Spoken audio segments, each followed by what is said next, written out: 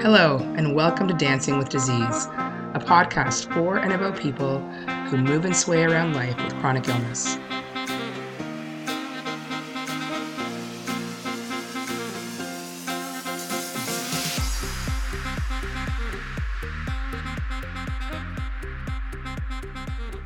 My name is Jerry Ugalde, and I am the host of this podcast.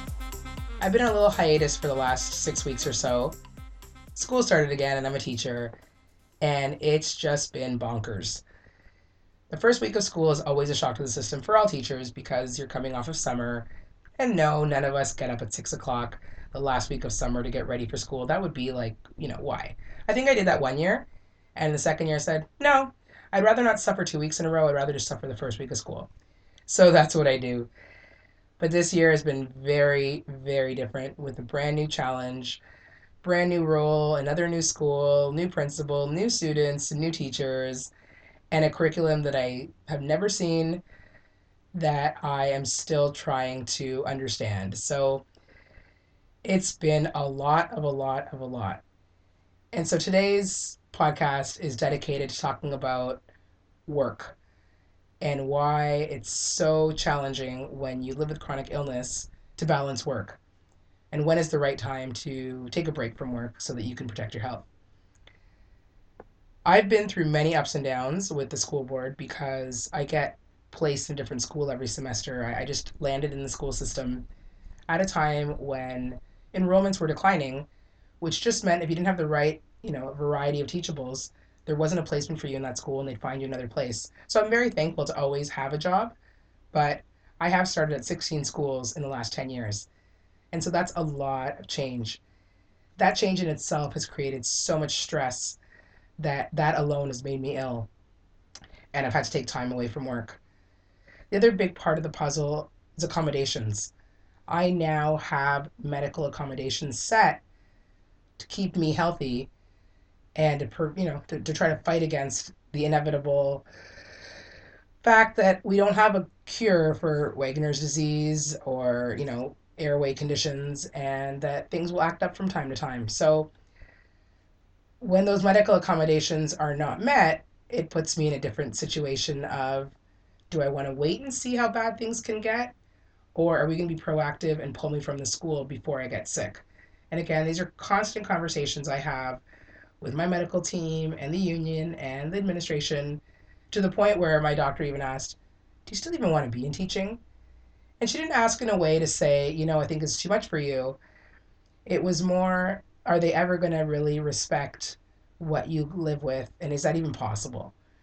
Well, right now it's not. Right now we're in a climate of vast political change and unrest. And next week, the supporting staff is going to be going on strike probably, which will again make it impossible to teach in my classroom because I'm in a very special needs classroom right now, and we cannot run the class safely without them.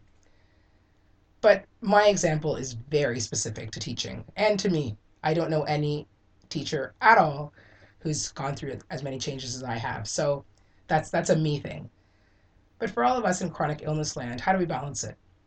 Well, first of all, there's the whole, do I tell my workplace or not?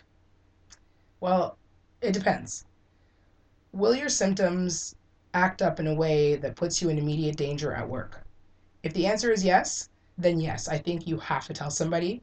So, for example, because mine is airway related, and if my airway becomes clogged, somebody might have to help me get my nebulizer and put it on my face or call 911. So they need to know what to do. So they're not just sitting there freezing and, reading my medical alert bracelet, trying to figure it out. I do let the people in my area know. I show them where my equipment is and I show them how to put it together. It's not an easy process anyway, under the best of circumstances. So I remind them that as long as they continue to try to put the pieces together and get the medication in and get it on my face, it might take an extra 3 minutes. Hopefully my body has that much time. Thankfully, somebody always knows CPR. They can always mouth to mouth if they have to.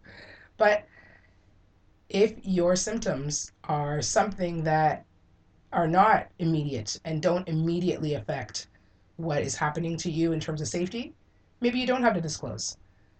But what if one of your symptoms is like dizziness or massive migraines, and it affects the amount of work you can do at any given time? then yes, you have to be honest about that because there is a place for you in your workplace. You are not the burden. Everybody deals with something at some point. So somebody at your workplace might be going through divorce. Somebody might be, having to lose their house. Somebody might have lost a parent and is trying to clean the house.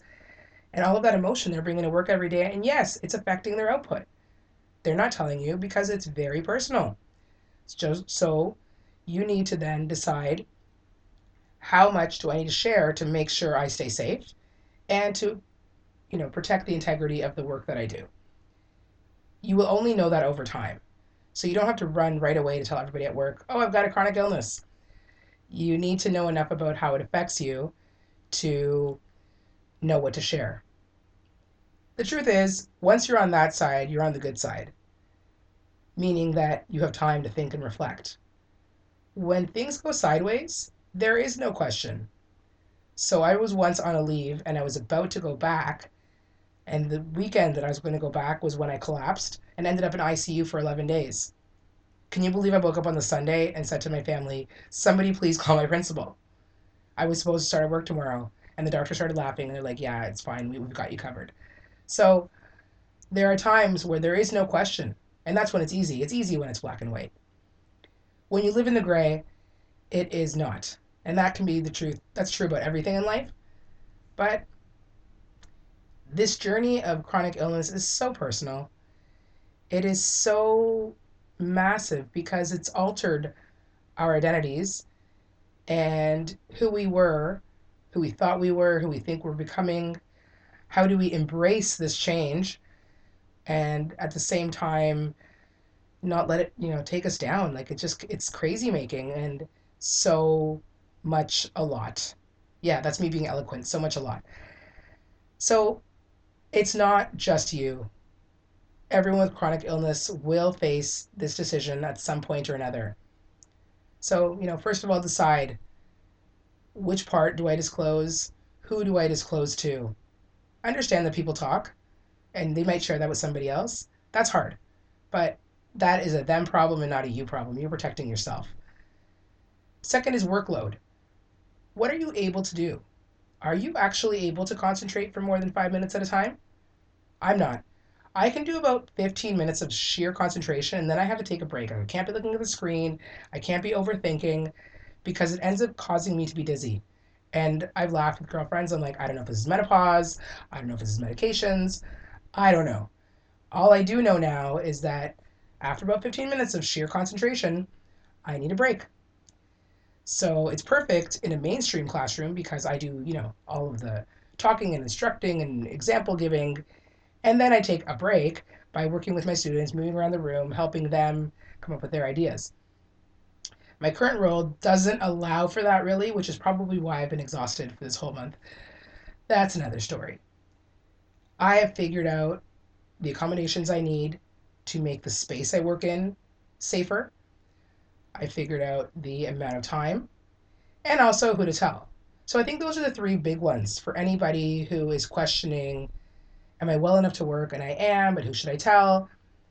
So who should you tell? How much work can you do? And what kind of space do you need?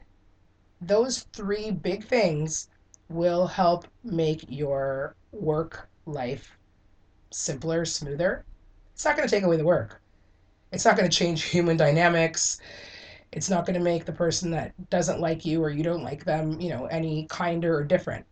It's just going to put you in a situation where you feel like you're in control and hopefully keep you healthy for as long as possible. Because everyone handles stress differently and everyone has stress. So it's important that you can take care of those three big factors so that you're not overwhelmed by yet another variable in living with chronic illness. Work is important. It helps you feel like you belong to something, it helps you feel like you contribute, but it's not everything. You are everything. You are the everything to the people in your life. As I tell everybody, I can always be replaced in the classroom. I cannot be replaced in my home. So my number one responsibility as a citizen of this earth is to keep myself healthy so that I can contribute to the people around me and they can keep doing their thing. keep that in mind. If you're ever feeling guilty for taking a sick day or think you need some time off work, I'm sure that by the time you come to the decision, you have had sleepless nights and list making and, meditated or stood on your head for a while to come to that decision. Give yourself a break. Most people deal with something, but to deal with regular stresses on top of chronic illness is a different ballgame. And I honestly think that those of us who carry disease in our bones are a special breed of super. And if you are making it through your days without bringing other people down, then you are doing a service. Because, as I always say, I can carry this. I don't need to project it to my family and friends. But again, human being here. Second week of school, I screamed at my entire family. Was it their fault? Nope. I was exhausted. And I've since learned that I just have to shut things down a lot quicker because I will never treat my family that way again. So if you're looking for some more ideas, please reach out. My email is jerryugaldecoaching@gmail.com. And I'm always happy to discuss ideas. Right now, the coaching business is on the, it's not even on the back burner, it's in the oven because teaching is so huge. And I also have the parts of my life that I need to attend to keep myself healthy. And I didn't feel like I was in the best space to be coaching somebody when I was barely hanging on myself. So hopefully in the next month, as the school year continues to roll, and I'm looking forward to not having so many changes and having a little bit of constant in the work world, I can dedicate myself to something that I am very proud of and passionate about, which is helping people through this transition in chronic illness land, because my way is a cool way. I don't get too hung up on recipes and things that you do at 8 p.m. and 6 p.m. and 4:45. I look at this in a very relaxed, holistic way to hopefully keep us healthy for as long as possible. We all gotta get back to work. It's been a great time to have this break with you. I wish you continual healing. Until next time, ciao.